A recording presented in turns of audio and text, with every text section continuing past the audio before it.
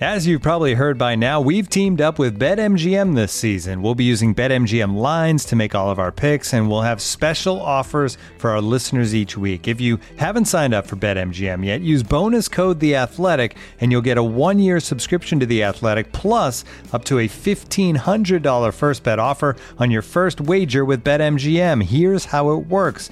Download the BetMGM app and sign up using bonus code The Athletic. Make your first deposit of at least $10. Place your first bet on any game and claim your voucher for a 1-year subscription to The Athletic.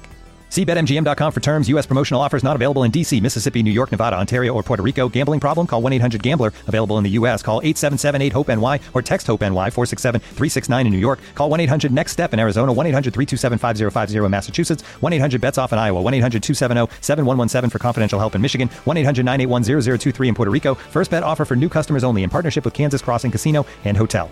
Don't forget, if you haven't signed up for BetMGM yet, use bonus code The Athletic, and you'll get a 1-year subscription to The Athletic, plus up to a $1,500 first bet offer on your first wager.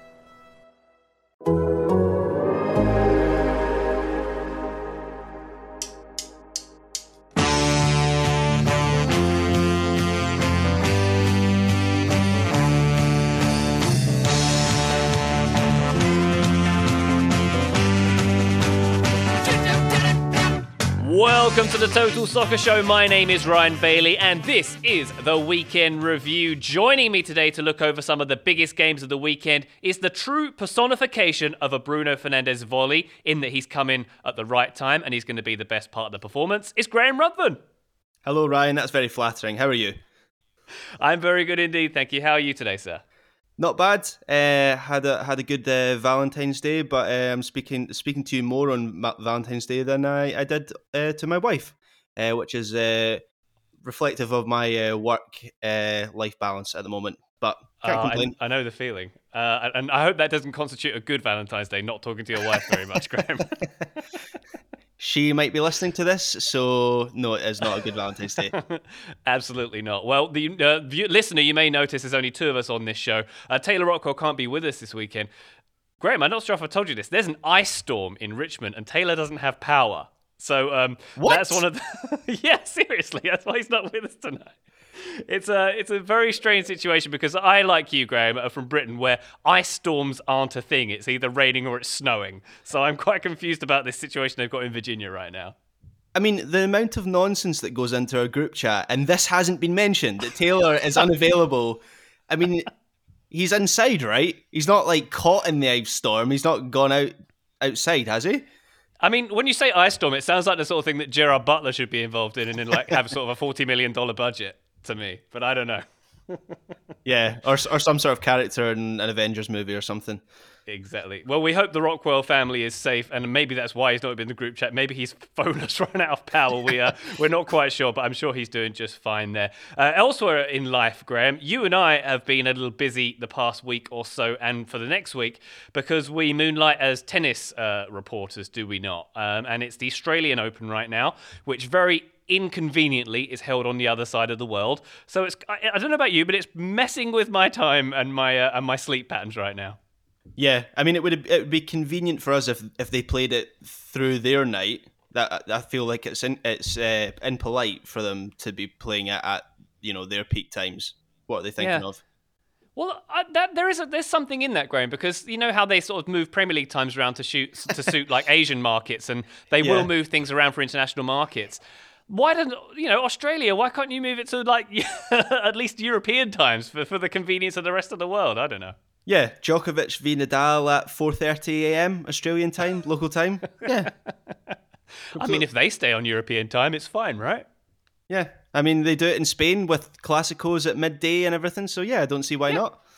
Exactly. All right, we need to start a campaign for this, Graham, because it's, as you said, it's wreaking havoc with my sleep, and I'm sure it is yours. But we're not here to talk about tennis. We're here to talk about a sport with a slightly bigger ball. Manchester City against Tottenham. We're going to be talking about Leicester against Liverpool. Oh boy, more chat for Alisson there. Real Madrid against Valencia coming up on this weekend review, and also we're going to check in with Juventus not doing any wins this weekend in Serie A. Why don't we start off, Graham, with Man City against Spurs? 3-0 to City. This was That's the 16th win in a row for Manchester City. Spurs, meanwhile, have lost 5 of their last 6. Their one win was against West Brom. Not an entirely competitive game, Graham. Did that surprise you? No, it didn't surprise me at all. It's the match that I think we all expected from both these teams, the way they've been going at the moment. I mean, what a stark difference this game was to the game that was. I had to check. It feels much longer ago than November, but it was in November that Spurs seemingly put down a flag in their growing title challenge at that time with a 2-0 win over Spurs, and Mourinho was being hailed as a mastermind again, and City seemed to be heading in the wrong direction. But as I say, massive difference between the two teams since then. A quite crazy stat since that game is that City haven't trailed for a single Premier League minute since they lost to Spurs in November. Wow. They haven't been behind for a minute at all. So that's quite incredible. And it is making a little bit of a mockery of. We all thought this season was going to be a title race between 8 or 9 teams, and it could be anyone's. And actually, Manchester City now have won, 15 games in a row in all competitions? 16, yeah. It's an historic winning run, and they're pretty much going to have the title wrapped up by the end of this month. It doesn't feel that long ago, Graham, that I was betting at 8-1 that Tottenham could win the league. I thought those odds are too good to resist, and maybe I should have resisted them. Yes, and it was the game against City in November that for me anyway, felt like a real moment where they seemed like the real deal. So I don't think that was a foolish thing to think at that time. I mean, if you go back and listen to the podcast from then, I bet it makes us seem like fools. But yeah, Spurs have totally fallen apart since then, and City they seem to be getting better and better. Us seeming like fools is nothing new, certainly on my part, Graham, certainly on my part. But it's interesting, you mentioned sort of Mourinho there and how the tide has turned on him. I'd argue that, I see a lot of Spurs fans sort of muttering the Mourinho out stuff, and they're a bit sick of him already. You looked at this Tottenham team, Graham, and yes, certainly early on they looked pretty dangerous on the counter, but I don't know, was it like 99% possession for Man City? It seemed that way. It seemed like they were sitting very deep, letting Manchester City do whatever they want, no matter where they were on the field.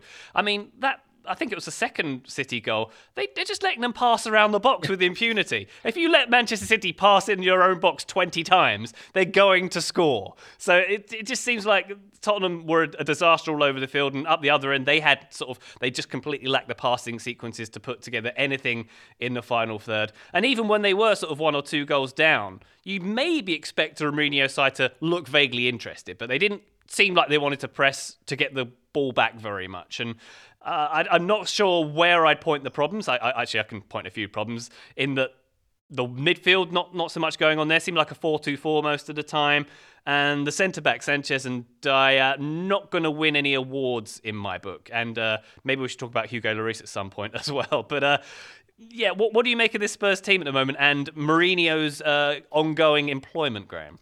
Yeah, I saw comments from Mourinho after this match where basically reading between the lines, he's bemoaning that a number of his more reliable players are individually poor and are making mistakes at the moment, and it reminded me of his final days at Manchester United and also at Chelsea. I looked back and he did similar at Chelsea, and it's amazing to me that anyone still thinks that this is a mystery, that every club Mourinho turns up to, the most reliable players all of a sudden start making mistakes. I mean, there's maybe a bit of a trend there, and maybe, how unlucky is Mourinho that every club he turns up to, these players start making mistakes. Maybe it's something to do with your coaching, Jose, or your man management. This was a really bemusing performance. I mean, look, any team can lose to City at the moment. They're the best team in England by a long distance. They might even be the best team in Europe at the moment.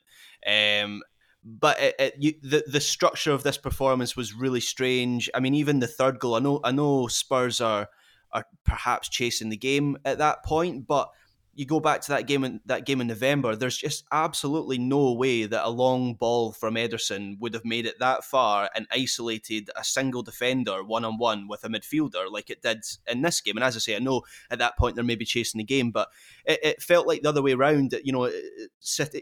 Spurs were so good at containing Manchester City in the first game. They were very tight at the back. The midfield was. I remember talking about the movement of the Spurs midfield in that game and how it was really intelligent, and there was just no intelligence to this performance at all from Spurs. And it seems like Mourinho's got a lot of work. It feels like he's condensed a second season and a third season. You know how Mourinho goes in these cycles, and it's very consistent, and the pattern's very consistent. You know what to expect. But this time, it feels like the second season, which is where he achieves the results and his team's peak, has been smushed into the third season, where the spiral tends to come. And that's not a good sign for Spurs. Yeah, he's expedited the whole process this time round. It'll be interesting to see where we go from here. But you mentioned Ederson. This seemed like almost a tale of two goalkeepers this game, Graham, with Ederson, putting in a decent shift, and that assist, as you say, in an age where the long ball is a curse word, and it's a curse word for Guardiola, to be fair, to be able to plant one right in the area for Ilkay Maradona, as he's now known, to run into, and to destroy Sanchez in the process, which we can maybe talk about as well. But that contrasted with Hugo Lloris. Now, he conceded two pretty poor goals here. The penalty, which Rodri managed to squeeze under him, maybe shouldn't have gotten away with, and getting beaten by Gundogan at his near post as well. He's not the only goalkeeper in the Premier League suffering from low confidence at the moment, Graham. Maybe we'll talk about another one pretty soon. In fact, we certainly will after this game. But what do you make of Hugo Lloris? I'm hearing some whispers from sort of Tottenham fans and those who watch this team religiously that he's been pretty terrible this whole season. I think we can say his standard has dropped this season, and even since the World Cup, he's sort of taken his foot off the gas a little bit. Yeah, that's what I was going to say. Is Lloris, he steadied himself a little bit after Mourinho came in, but I remember talking about Hugo Lloris in a few poor performances towards the end of Pochettino's time at Spurs, and as you say, just after the World Cup. I mean, he's only got. I went and looked at what he's got left on his contract. He's got 16 months left on his Spurs contract. He's 34 now. Now I know goalkeepers tend to age more gracefully, shall we say, than outfield players, but he's still getting on in his career. So I do just wonder whether that might be a position. I saw a rumour Lloris being linked to PSG, obviously with Pochettino being there now. So I don't know. It just feels like Daniel Levy tends to be quite good at navigating the transfer market, and that's maybe one position where they could upgrade on and maybe get a fee for Lloris as he comes towards the end of his contract, maybe one to watch this summer, which can only mean one thing, which is it's Joe Hart's time. Just kidding. Finally. Joe Hart's time was in 2012. It's over. But yes, Lloris not the only goalkeeper struggling in the Premier League at the moment, as you say, but not doing himself any favours with this performance. No, and indeed. I realise I just introduced that point by saying that Lloris has taken his foot off the gas. That wasn't intended as any reference to his off-field incidents. Let's move from that very quickly. We've talked a lot about the losing team, Graham. We should heap some praise on Manchester City, who are looking very, very good once again this season. Lots of different reasons for that. I'd point out Raheem Sterling being absolutely brilliant again here, sort of dashing past everyone for that second goal, where, as I mentioned, Tottenham let Man City players move with the ball with impunity within their own box. But he's providing that width. He's doing lots of really important jobs there. But one thing I noticed from a piece you wrote this weekend, Graham, is you picked out João Cancelo as being the key man. And I wanted to ask you a little bit about that, because we know from a Guardiola team traditionally, what I've seen as the two most important positions are the man screening the defence, your Busquets or your Fernandinho, and your fullbacks, and you've picked out Cancelo for this one. Yeah, well, we've spoken about Ilkay Maradona as he's now dubbed, and actually a big reason for his success and his form recently has been João Cancelo, because the way Guardiola is using him is, I would say it's fairly unique. It's not a terribly traditional or familiar tactic. I'm sure it's been used before. I'm sure he's not a pioneer in using it. But basically, when City have the ball, when they're in possession, Cancelo is driving into the centre of midfield, and so he's becoming the central midfielder alongside Rodri. So that provides City with the security in possession, and basically that just frees up Gundogan to be an extra attacking body. And so he just has this free role to basically go wherever the space is. When City are in possession, I'm not entirely sure what Gundogan's role is, because at times it seems like he's playing as the number 9. At times he's making late runs into the box as a sort of Frank Lampard midfielder would make. He's going out wide, and it's Cancelo that gives him the freedom to do it. And I should also mention that Zinchenko is also doing it to a certain extent when he has the ball, but it's predominantly Cancelo. And I read a good piece, I wish I could remember who it was by, but last week. But basically, it was saying that Guardiola has dropped this obsession with symmetry that we have in football. You know, if you have one fullback bombing forward on the right, you need one on the left, and that's not the way it's been for City this season. Zinchenko is filling in as a member of the back three when Cancelo is going forward. Cancelo's doing it to a certain extent with Zinchenko goes forward, but as I say, it's primarily Cancelo doing that, and that's been a big reason why City, how their form is picked up, and why Gundogan has been so successful in finding goals. That's really interesting. An interesting observation. I might liken it to what Mourinho was doing with Sergio Aurier. Certainly, he was doing when Aurier was pushing into midfield and pushing further up and leaving a back three at certain times. And I was going to also say you're quite right to pick out Zinchenko there, because I think during that 17-18 season when Zinchenko was playing quite a lot, he'd be the kind of fullback who would cut into the field a lot. And I think maybe like Mondi and other players in that position was sort of going more down the line. So he was coming infield a lot more as well. And I think you're right that Zinchenko does a little bit of that certainly now too. We should probably talk about Gundogan, shouldn't we? Because he's quite spectacular. I think a stat I read from your piece once again, he scored more goals in 2021 than 14 Premier League teams. I think that's 9 in 9 he's got now. And it's not just that he's getting tap-ins here, is it? It's even the strength he showed to get to nudge Sanchez off the ball and make him look pretty bad for that second goal and for the third goal, excuse me. And he's just very, very, very impressive. What is Pep feeding him? That's what I want to know, Graham. I don't know, but it's working. I need some of that. Is it Herbalife? Is that a thing that people use to? Yeah, that's. I think that's a pyramid scheme, I think. Yeah, I was going to say that's. We are not sponsored by that brand. But yes, he's in the form of his life, isn't he? I mean, Guardiola has spoken about recently how he's had this urge to use Gundogan as an attacking midfielder before. Of course, it's very different to the role he was playing for City when he was I don't want to say holding midfielder, but certainly he didn't have the attacking freedom that he has now alongside Rodri last season. He was very much the base in that City midfield, and Guardiola's spoken about how he has seen this in Gundogan for quite some time, but has never had the opportunity to unleash this side of his game. And I suppose it's come from circumstance in that City had to. Guardiola spoken about after the game. I think it was against West Brom on December 15th. Where City drew at home to West Brom, and they had a meeting the next day, the City coaching staff, and basically it was a meeting to come up with ideas of how to get around the deficiencies City had at that time. So the main deficiencies were they couldn't count on De Bruyne to be fit, and Aguero as a centre forward was not fit either. So they needed to find creativity and goals from elsewhere, and this is where they came up with this Cancelo idea to release Gundogan, and he's just got the technical ability to play pretty much anywhere on the pitch, even as a striker. I mean, you mentioned that third goal. So it's a brilliant pass, but the way he brings it down, I mean, it's coming from really high in the sky, and you know he brings it down in an instant, then has the presence of mind and ability to turn and twist in another direction, and then send the finish in another way. And I mean, poor Davinson Sanchez, I don't know whether he gets done like Jerome Boateng, like Messi did in that famous goal, yeah. or he even, I'm pretty sure he tries to tackle with his head. He does the Phil Jones thing, doesn't he? Yeah, I was going to say, and you should never go full Phil Jones as a motto if you're a defender in the Premier League. Don't do it.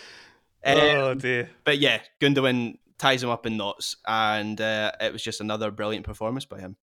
It was, and we should probably talk about the penalty, which he won with some alleged contact from Højbjerg there. It looked as if, I tweeted at the time, it looked like he was fouled by the ball, if anything, in there. And he did kind of put his foot on the back of Højbjerg's heel. It was one of those ones where if the referee didn't give it, it wouldn't have been overturned kind of thing, if that makes sense. Do you know what I mean? I'm not sure it was a strong one.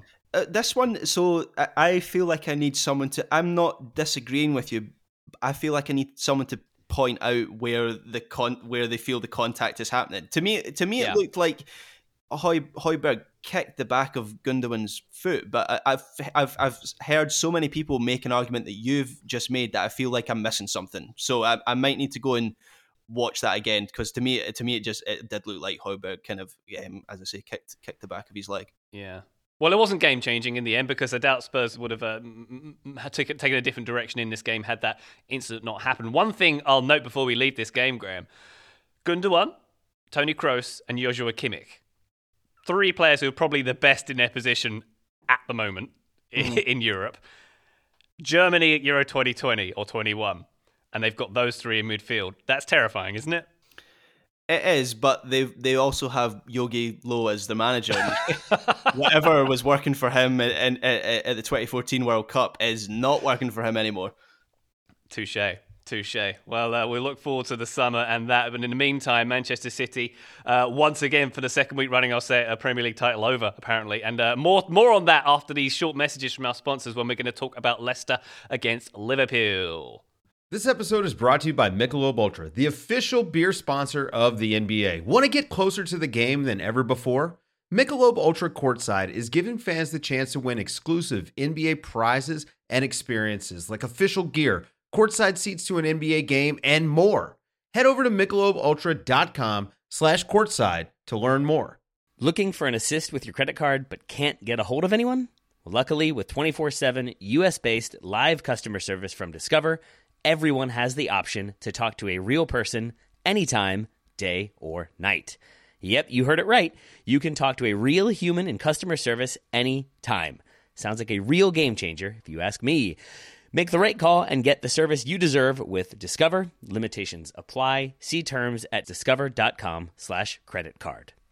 All right, Leicester versus Liverpool. This one ended 3-1 to Leicester. Alisson Blunderland is the best pun I saw about this game, Graham. Once again, Liverpool's goalkeeper not having a good time here. And this one kind of fell apart for Liverpool in the space of 7 minutes, getting their 5th defeat in 10 Premier League games. Where do you want to start with this one, Graham? Should we maybe start with a bit of praise for Leicester, who maybe didn't deserve an awful lot of praise for 70 minutes or so. They were relatively sloppy. They were, they weren't, not fantastic trying to passing against the press. I wasn't too impressed with them until they sort of snapped and came alive in the sort of 70-something minute.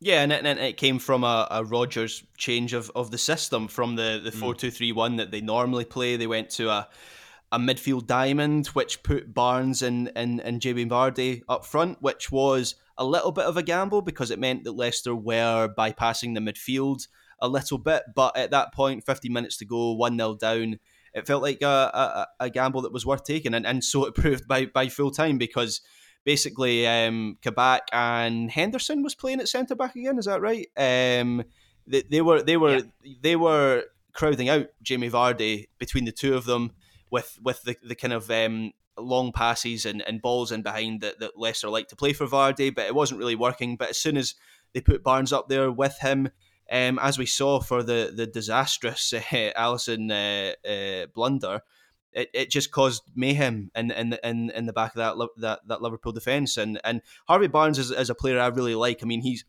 one of these players who I'm not entirely sure what position he plays. Is he a winger? Is he an attacking midfielder? Is he played a forward for the last 50 minutes of this game? But wherever he plays, he seems to do a good job. And in that sense, he kind of reminds me a little bit of a bit more of a wingery Phil Foden, and that Phil Foden can play pretty much anywhere on the pitch and he'll do a good job. Harvey Barnes it's not a perfect comparison, I'll admit. He's more of a winger. But yeah, he does something similar, and this was another good game by him, and another game which underlined Brendan Rodgers' status as one of the best pure coaches in the Premier League at this moment. Well, that's the thing. Do we give Brendan Rodgers enough credit? Because, great building he did at Swansea and that pretty good all-conquering Celtic team before he hop, skipped and jumped out of Scotland, and almost got there with Liverpool. And he just seems to. The headline with Brendan for me is that he makes players better. And you talk about someone like Harvey Barnes, who he was fantastic. I'm not sure what position he plays, but he played the position where Liverpool let him run at them. in this game, and that's the same for Maddison and Vardy. They just had a chance to run at them, and they got punished. Liverpool did there. But what do you think about Brendan Rodgers there? Because there were my thoughts in this game was that the Brendan Rodgers Liverpool were back, the one with the shoddy defending. But I thought maybe that's a bit harsh on Brendan Rodgers because he's doing wonderful things there. And you've got to consider this Leicester side. They've got quite a lot. They've got 3 first-choice defenders out at the moment. They have a lot of injury issues, and that's something that Maddison pointed out when he was interviewed on BT Sport afterwards. That they're pushing a top 2 team here, and they're doing terribly well, having similar injury issues like they've had have derailed other teams, namely Liverpool. Yeah, and as you say, that it's in my notes, is that Leicester have injuries of their own. James Justin, Timothy Castagne, Wesley Fofana. I mean, if you want to talk about how Liverpool's defence has been decimated by injuries, I think you have to do that with Leicester as well. I mean, one of the brilliant things about Brendan Rodgers, and I noticed this when I through my job in Scotland, I spoke to him almost on a weekly basis for a couple of years and watched a lot of Celtic when he was manager. One of the things that he does is, as football fans, and I guess a lot of football coaches are guilty of this as well, we look at positions, we have preconceived ideas of what that player in that position does and where they should be on the field at any given time. So, if you're a fullback, it's up to you to fly up the wing, put a cross into the box. But he looks at players for their abilities, their natural abilities, their technical attributes, and he looks at where on the pitch they can be best used. So a good example is Harvey Barnes. We're talking about what is his position. Well, we're talking about what his position is. I'm betting Brendan Rodgers is not that bothered about what his position is. He's looking at areas of the pitch that he can exploit, and that's what he did against Liverpool. Another good example of that is James Justin, who James Justin is a brilliant fullback, but not in a traditional sense. He is very often involved in the midfield build-up. He does a little bit of the El Cancelo and joining midfield. He'll often switch wings as well. He can play right wing and left wing as a fullback. So yeah, that's one of the things that I really like about Brendan Rodgers is he looks at positions a little bit differently. And one player in Scotland he did that with was Callum McGregor, who his career just took off under Brendan Rodgers. And you just wonder what players in the Premier League. I mean, if he was to go to Arsenal, what player would excel under Brendan Rodgers? He went to Manchester United. What player would it's just an interesting thing to think about how he would look at different squads in the Premier League, given what he's done with Leicester, which I know Leicester are not the relegation fodder they were, a number of years ago, but they still have a budget that's much less than the traditional Big Six teams. Yeah, it's really, really impressive. And saying about Arsenal makes me think there about that sliding doors moment where he went to Leicester potentially instead of Arsenal, and what could have been there. But there's just quality all over this Leicester team, Graham. You mentioned a few of the players there. I thought Tielemans is excellent here, and Ndidi is just a rock star. And I think we've mentioned on this show before how he could walk into the double pivot of most top teams in Europe. I think that's probably not too much to say. Yeah. And one player I think who gets a bit of stick, who doesn't deserve it necessarily, Ozzy Perez, who came on with just 20-something minutes to go in this game. I think he won the ball back quite high up the pitch for a third goal. And that's something that he does a lot. He's all about sort of winning the ball back and winning possession back, almost in a Kante kind of way. And I've always been very impressed with that. He just strikes me as a match winner, that guy. Even though, as I say, he makes mistakes and he does get some stick from the Leicester fans. But I'm just really, really impressed with this Leicester team at the moment. Yeah, and I think the way that they were able to snap into a completely new system just shows how well coached they are. That's for me, that's the sign of a well coached team, and that it wasn't something that was alien to them. They knew what was expected of them, and they knew how to execute it. And the 70 minutes that came before almost didn't matter because they were so devastating in those final stages. Yeah, well, why don't we talk a little bit about Liverpool, Graham?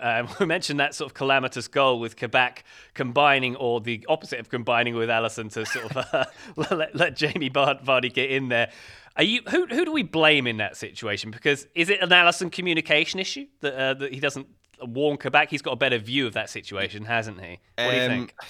I mean, I don't know what your view on is. I fully think this is on Alisson. I don't feel like there's a need for him to come flying out. I mean, Kabak totally doesn't expect it, because why would he? I mean, I know it's a dangerous pass in behind, and Liverpool are in a little bit of trouble. We're talking, what, 25 yards out from goal?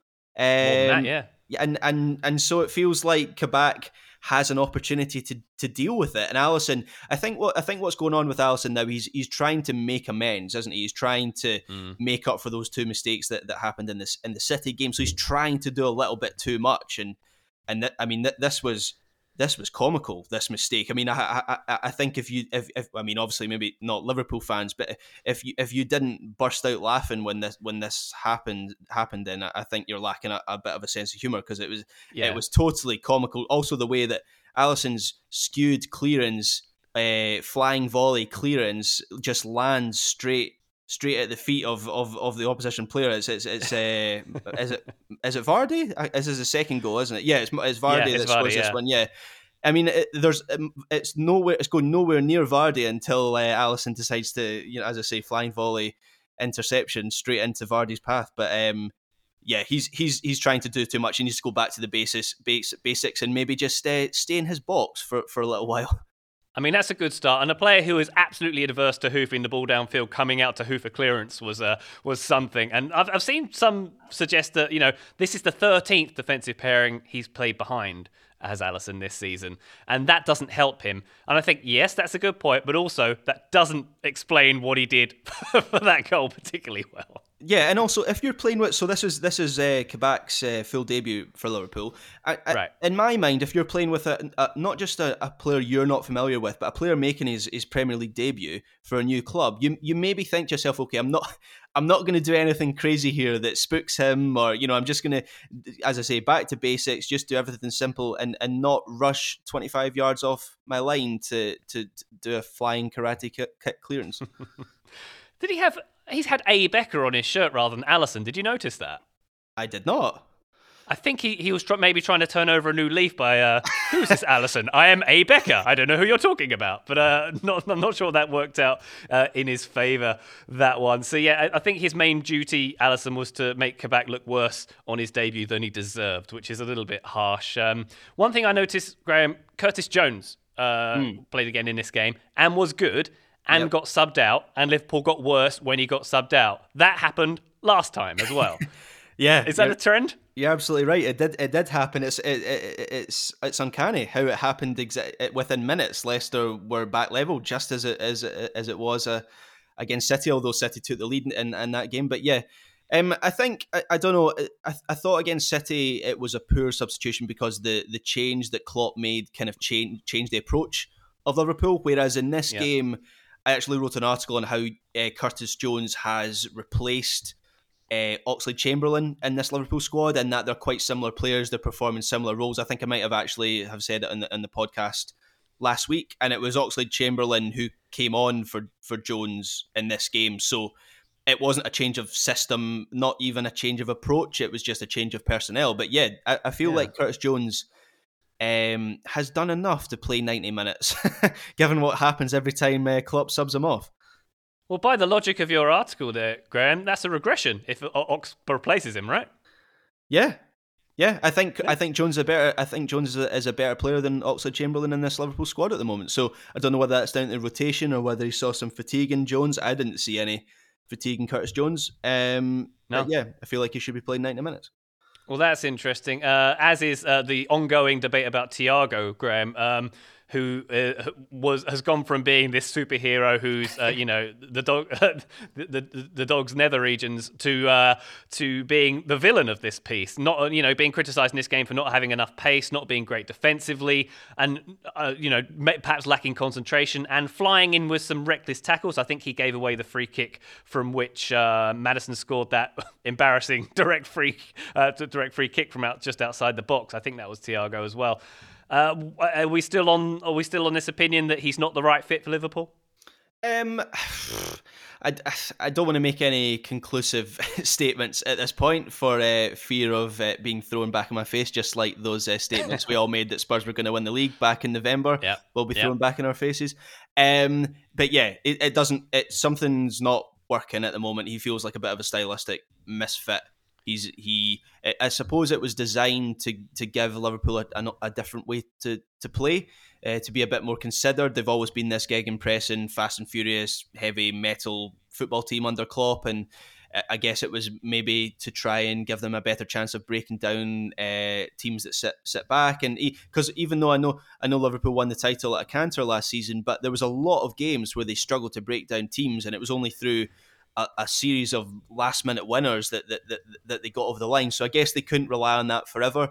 And so I think the logic behind the signing was right, but the integration, there's something has gone wrong there. But the caveat is he's playing with midfielders that he probably won't be playing with when Liverpool are back to full strength, because you'll obviously have Fabinho and Henderson in there. This is true. Why don't we talk a bit about Jurgen Klopp? I think we have to have a little bit of sympathy from him. He conceded the title, I believe. He literally conceded the title after this game, which is quite a bold move to make in February, I would argue, for a team like Liverpool, but that seems to be the way things are going. But for context of what Klopp's going through, he lost his mother, and he's not allowed to go back to her funeral in Germany. And I think we sometimes forget, Graham, that people in soccer are humans as well. And I live in a different country to my mum. I haven't seen her in nearly 2 years. Jurgen Klopp's got the same thing, and compounding that, he's got her funeral, and she passed away as well. So he's going through a very difficult time at the moment. So we have to contextualise what Liverpool are doing at the moment, what maybe some of his decisions. I think I'm not making professional excuses for him, but that's what's happening there. But if we were to talk about what is happening, there's this perception, perhaps, Graham, that he's failed to evolve his squad. And I mean, maybe you could make similar arguments about Pep Guardiola at Man City when they sort of had that awesome period, and after about 2018 when they fell off a little bit, and they've climbed very much back on that horse. And maybe Liverpool will climb back on that horse. And they just need a little bit of time. But then I look back at the parallels with Borussia Dortmund, Graham, and you look at the 2014-15 season, they finished 7th. I think that was his last season before Tuchel took over. And there was this perception that the players that they were a bit fed up, that, with the gegenpressing, with the hard training, didn't want to play from him anymore. And it was 2013, not that long, 2 seasons before that, when they were in the Champions League final against Bayern Munich. So could it be that we're just reaching the end of the phase of Jurgen Klopp, or could it be that this is a little dip, he just needs a bit more time to dig himself out, almost like Pep Guardiola did?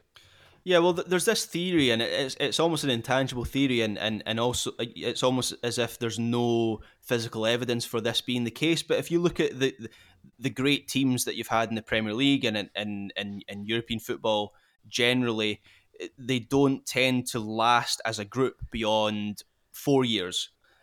That's kind of the spell where you need to freshen things up, or things get a little bit stale, or things fall apart a little bit. And if you look through some of the great teams, it holds up pretty well. I mean, that's what happened with the Guardiola's City team, where they had a bit of a fallow year last season, and it seems like that's what's happening with this Liverpool team. You go back to the team that played Real Madrid in the Champions League final in 2000, and all the years are merging together for me at the moment. So what year was that? 2018, maybe? 18.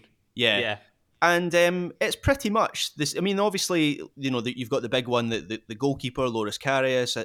I think Dejan Lovren might have started that game. But other than a couple figures, it's the same team, and the same again the season after that, and the same again the season after that, and I know they've had injuries shake things up a bit this season, but it would be the same team if they had their full strength side this year. So then you've got the question of, are Liverpool faced with breaking up this team? If players aren't forcing their way out, as often happens, Manchester United had Cristiano Ronaldo force their way out. If Salah's not doing that to Real Madrid because Real Madrid can't afford him, do they need to somehow break this team up? And then you've got really difficult decisions to make in that regard. I mean, do Liverpool sell one of their best players? Do they sell Roberto Firmino and get an Erling Haaland to try? That's a big call to make. What I would say the difference between Dortmund and Liverpool is, obviously at Dortmund it felt like Klopp was bottling lightning. You know, it was something. It was almost a little bit of I don't want to call it a fluke, because clearly it wasn't a fluke, but it felt like things just came together perfectly for him at Dortmund, and so it was really, really difficult for him to replicate that. Liverpool are one of the biggest clubs in the Premier League. This is a club that spent £75 million on Virgil van Dijk, you know, £60 million on Alisson Becker. They have got money to spend, and so the resources are there for Klopp if he wants to, and the desire is there, and Liverpool are committed to the project. The resources are there for him to rebuild that squad, as Guardiola is going through the process of now. So I think that's obviously the big obvious difference between Dortmund and Liverpool. And I want to see Klopp rebuild a Liverpool team, because I want to see what that looks like, and I want to see if he can do something different. I agree. I want to see that too. I want to see him stay on for at least a few more seasons, and as you say, see if he can rebuild this team. I think that's a true test of his top level management skills. But you know, Steven Gerrard this summer, what do you think? Well, it's funny you should mention that, because if Gerrard obviously wins the title in Scotland, for a lot of people, and also Rangers in the last 32 of the Europa League, I mean, I don't know whether that was for a couple of years. That's been a little bit of a joke, but actually, it's starting to gain a little bit of momentum. I mean, if Gerrard wins the title in Scotland, takes Rangers into the latter rounds of the Europa League, where they would be punched above their weight, he's proven himself as a pretty good manager. If Pirlo can be given Juventus with no experience, then it stands to reason that Gerrard could with that kind of stuff under his belt, I would argue. One more thing I wanted to touch on for Liverpool. You reminded me by talking about Salah and perhaps forcing something to Real Madrid.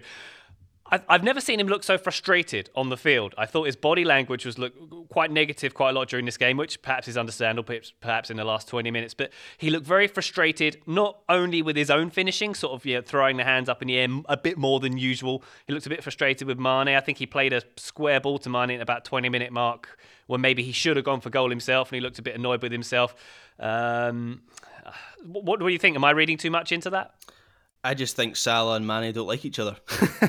I mean, really? I don't know. They've had little tiffs before, haven't they? The famous one where Mane was dropping down the tunnel.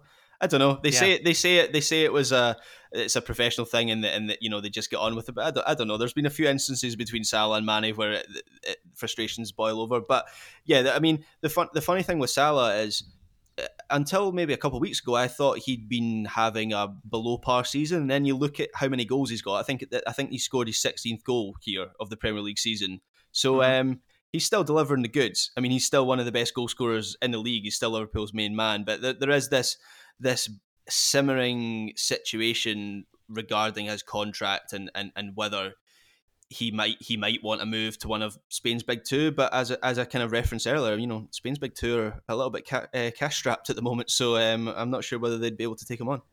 They are indeed. Well, one of Spain's big two has Karim Benzema, the one-man scoring machine, which we'll be discussing very shortly after these messages from our sponsors. Looking for an assist with your credit card, but can't get a hold of anyone? Luckily, with 24/7 US-based live customer service from Discover, everyone has the option to talk to a real person anytime, day or night. Yep, you heard that right. You can talk to a real human in customer service at any time. Sounds like a real game changer if you ask us. Make the right call and get the service you deserve with Discover. Limitations apply. See terms at discover.com/creditcard. Hey folks, this is Taylor from the Total Soccer Show, reminding you that we are inching ever closer to the start of the summer transfer window, which means there are teams that will buy and sell their players early, there are teams that will leave that business very late, and there are teams that will operate in between. But no matter what, it's going to be a chaotic situation. There's going to be offers coming through willy-nilly. There's going to be transactions to be tracked and processed and make sure that enough money is there. There's going to be probably angry clubs calling to complain. There are many things to deal with, and unfortunately for those clubs, there is no sort of business tool that makes things easier, makes transactions simpler, gets the business done efficiently and effectively. But for the small businesses around the globe, there is such a service, Shopify. Shopify is the global commerce platform that helps you sell at every stage of your business, from the launch your online shop stage to the first real-life store stage, all the way to the did we just hit 1 million orders stage. Shopify is there to help you grow. Whether you're auctioning autographed apparel or selling sleek kits, Shopify helps you sell everywhere. From their all-in-one e-commerce platform to their in-person POS system, wherever and whatever you're selling, Shopify's got you covered. Shopify helps turn browsers into buyers with the internet's best converting checkout, up to 36% better compared to other leading commerce platforms. And you can sell more with less effort thanks to Shopify Magic, your AI-powered all-star. And I really appreciate that about Shopify. No matter how big you are, no matter how fast you want to grow, Shopify gives you everything you need to take control and take your business to the next level. Shopify powers 10% of all e-commerce in the United States, and Shopify's the global force behind Allbirds, Rothy's, Brooklinen, and millions of other entrepreneurs of every size across 175 countries. That's as many countries as will be selling players in the transfer window this summer. Plus, Shopify's extensive help resources are there to support your success every step of the way, because businesses that grow with Shopify. Sign up for a $1 per month trial period at shopify.com/TSS, all lowercase. Go to shopify.com/TSS now to grow your business no matter what stage you're in. Shopify.com/TSS. We are back. We're going to go continental. Real Madrid against Valencia, Graham, at the Valdebebas. This was 2-0 to Real Madrid. Real Madrid in second now in La Liga, 6 points behind their neighbours Atleti, who do have 2 games in hand. Valencia, on the meanwhile, a bit of an up-and-down season for them. They've only won 1 in their last 5. Quite an impressive display from Real Madrid here, Graham. I think we said when we reviewed their game against Alaves 3 or 4 weeks ago that it was this peak Real Madrid. We hadn't seen them better for a long time. It was when Eden Hazard was in the team and he was, putting in a really good show. Was this even better from Madrid? They had a degree of control in this game that I think was better than the Alaves game. Obviously, in the Alaves game, stating the obvious, they scored 4, so maybe that was a little bit more emphatic in the end. Yeah. But yes, very, very good performance from Real Madrid. I think the caveat is that Valencia played pretty poorly. There was only really one save from Maxi Gomez that Courtois had to make, and yeah. For me watching this game, it was a little bit sad just seeing where Valencia are at the moment. I mean, even a couple of years ago, this was a team that was qualifying for the Champions League, winning Copa del Rey finals against Barcelona. They had a very talented squad, and there is still talent in that squad, but they're nowhere near teams like Real Madrid at the moment. Even a Real Madrid team as flawed as this one this season, it was a bit of a cakewalk for Zidane's men. Yeah, I think that would be the answer to my own question about whether this was a better performance than the Alaves one. It was that Valencia made them look much better, didn't they? I think it was a very poor defensive display, I'd say. Ferro, one of their centre backs, he seemed like he was just wandering around, not tracking anyone, wondering where he was for a lot of the game, and it was just like the lack of pressure. And you saw it on the first goal that Real Madrid scored, that Benzema scored. They were just like, in like basketball where you like run 2/3 of the court and then everyone sort of hovers around the net to do their thing. It was almost like that was happening on the field. There was no pressure at all in the defence, and they were for most of the game, letting Real Madrid just take long shots from the edge of the box, and that they did quite a lot. And they were quite narrow as well in their shape. They were pretty physical. They looked like they were not scared of getting a yellow card or two. Were Valencia in this one, but they had 4 shots in total to Real Madrid's 16, and just not up to much at all. And even Yunus Musa, our US national team saviour, who came on at half-time here, I think I saw him make 1 run, which was extinguished by Casemiro and Vazquez, I think it was. They sort of sandwiched him out of it. Otherwise, a big meh from me for Valencia. That's my review. Yeah, I mean, the first goal is absolutely bizarre. That's in my notes as well. Benzema, I think there's 3 or 4 Valencia defenders in front of him, and no one pressures the ball at all. Yeah, and he obviously just shoots into the bottom corner. But it's a strange one because obviously Valencia have been pretty much gutted. Their squad has been gutted. They missed out on European qualification last year. That coupled with the impact of COVID and also just a general depression in the ownership of the club under Peter Lim. So they've had to sell a lot of their best players for knockdown prices. They did that last summer. But you look through this squad, and there's still a lot of players in there that you would say are talented players. I mean, Jose Gaya at left back is one of Spain's best left backs. Gonzalo Guedes inconsistent but very talented. Maxi Gomez was not so long ago one of the best out-and-out strikers in the league. Carlos Soler in central midfield, again, very talented. You mentioned the American Musa, one of the best teenagers in the Liga. The South Korean Lee Kang-eun, who came on off the bench, another good young player. So it feels like they should be doing better. I know the circumstances are really difficult for them, given everything that's going on around that club at the moment. But they have talent, but it didn't show in this game at all. It didn't at all. Maybe Gary Neville's indelible stain has been left on that team for the time being, Graham. Who's to say? But Real Madrid, they're winning consistently now. And as you say, they had a lot of control in this game. They were pretty dominant. They looked really good with the build-up. They had lots of freedom, I thought, down the right channel particularly. And as I mentioned, just queuing up to take long shots on the edge of the box here. One thing I was going to note about this team, Graham, is that I wondered whether they don't have any truly great wide players, and the young ones they've invested in haven't quite broken through. And maybe call Eden Hazard one of those, but he's been injured, obviously. My thesis was going to be that a lot of their good play comes centrally from Benzema, from Kroos, and maybe a bit from Modric as well. Then I looked on WhoScored.com at the heat map, and the heat map for this game was all in the final third on the left and right channels. So I've completely undone my own thesis there, basically. Do you make anything of that, or am I just talking nonsense? I mean, Vinicius is a winger. He's an out-and-out winger. I guess you've got a point with the other ones. I mean, Marco Asensio is a wide player, but you wouldn't say he's a winger. Rodrigo, who I know is out injured at the moment, I think he's not a winger either. Hazard, you mentioned Hazard. I mean, his best performances from Real Madrid have actually come centrally, particularly recently. So he's not playing as a winger. I guess the other true winger, maybe on the right side, who didn't play as a winger in this game, but Lucas Vazquez is actually having a pretty good season. And even when he plays at right back, he came on for Carvajal, who we should mention.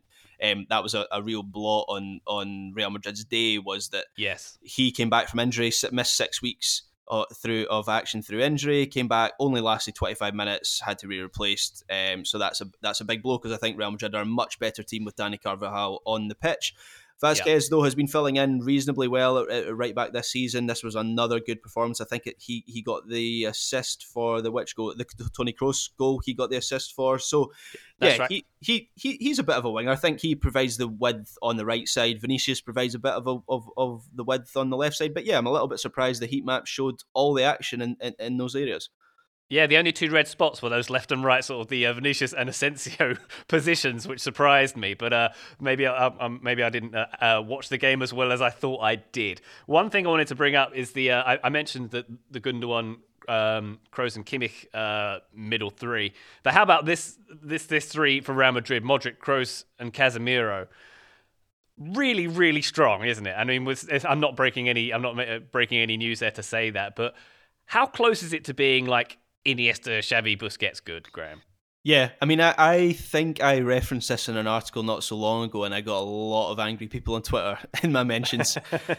I don't think it's ridiculous at all. I mean, this is a midfield trio that has been the engine room of a team that's won, 4 Champions League titles, 2 La Ligas, has been, at the top of the game for 10 years now. And they're all very well balanced. I mean, maybe not as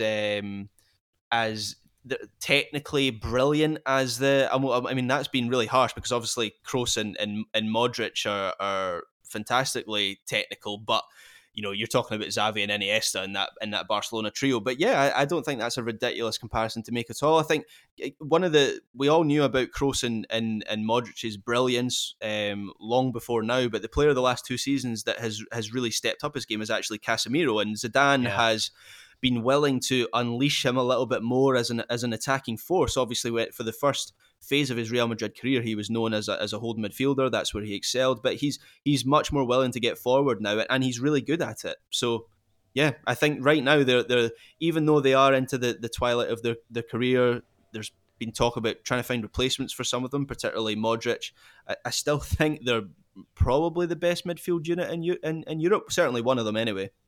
Yeah, certainly so. And Casemiro seems to be like Zidane's little pet project, doesn't he? He's this player who's getting better and better under him, I would suggest. So I'm very impressed with him and his progress. I think he had a couple of decent shots in this game as well. And once again, Graham, we have to give some praise to Karim Benzema, who it's not easy for any player in any position, even if you're a goalkeeper, to stay in Real Madrid's team for like a decade and still be delivering the goods week in, almost week in, week out. And once again, he was pretty decent here, wasn't he? Yeah, he's got 5 goals in his last 5 games against Valencia. He always scores against them. I think he scored more goals against them than any other team in La Liga. He was Real Madrid's top goal scorer last season. And one of the things about Benzema was that he was criticised in the, if you want to call him, the Cristiano Ronaldo years for not shouldering his not sharing the goal load basically with Cristiano Ronaldo. And really, since Ronaldo's left, basically the moment he left, it's like a switch has been flicked with Benzema, and he's the main man for them. And yeah, everything revolves around him. I think one of the most disappointing things about Hazard's injury record is that he was signed pretty much with the intention of partnering him with Benzema. And when they have played together, it really has looked like there's something there, but Hazard just hasn't been able to string a number of games together without getting another injury. So, Benzema has had to do things on his own, but for the time being, he is doing that very well. Indeed, he is. I'm not sure I've got much more to say about this game, Graham, apart from Sergio Ramos cuts to him in the stands at Valdebebas wearing what I could describe as a cricket jersey. Did you see that? I did not. Explain to me. Elaborate. So he's the most fashionable and handsome man in the world. He won an award for it. It was an award that was nominated and conceived by Sergio Ramos, to be fair, but he did win it. And he was wearing sort of very fashionable looking clothes, and like a sweater that a cricket player would wear. He was wearing one of those, and I don't know how cold it was in Madrid this weekend, but he looked the part, and I thought he could have, I don't know whether he was batsman or bowler, but he certainly looked like he could have crossed sports for this weekend. Anything else you want to say about this, Graham? Maybe we any context for the Liga here?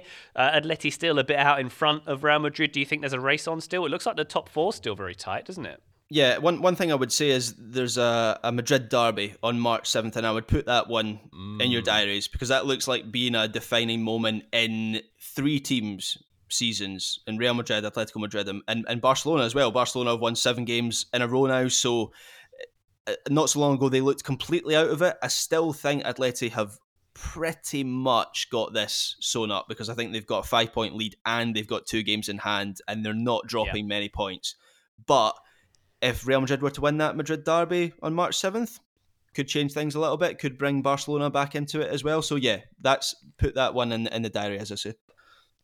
In the diary, I was in a professional environment not that long ago, Graham, and I said, I'll put that in my diary. And everybody looked at me and said, are you like a 13-year-old schoolgirl? Apparently you say calendar here. Diary is a different thing. Oh, right. Okay. That's a Britishism, is it? In the diary. It's a Britishism, yeah. I learned it the hard way, and I've passed it on to you there. Okay, well, put it in the schedule then. Yeah. Put it in your phones. Put it in your phones. No one's got diaries, schedules, anything like that. Just stick it in your phone. Take out your quill and your pot of ink and scribe it on your calendar. There you go. All right, we've got one more game to cover, Graham. Before I let you go, we're going to go to Serie A. Napoli took on Juventus, and Napoli were the victors in this one. 1-0 for Gennaro Gattuso's side here. Napoli are in 5th, 2 points behind Juve in 4th, catching up with them there. Before this game started, Graham, I was expecting Juventus to batter Napoli in this one, with Napoli's backline in bits. A lot of players missing here and there through injury and COVID. I was expecting a very dominant Juve performance, and they were, pretty strong on the break, but it was it didn't go that way, did it?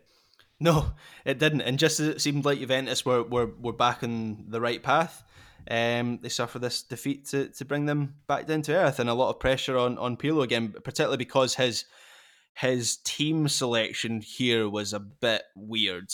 Right. He rested some players for the Coppa Italia game against Inter during the week.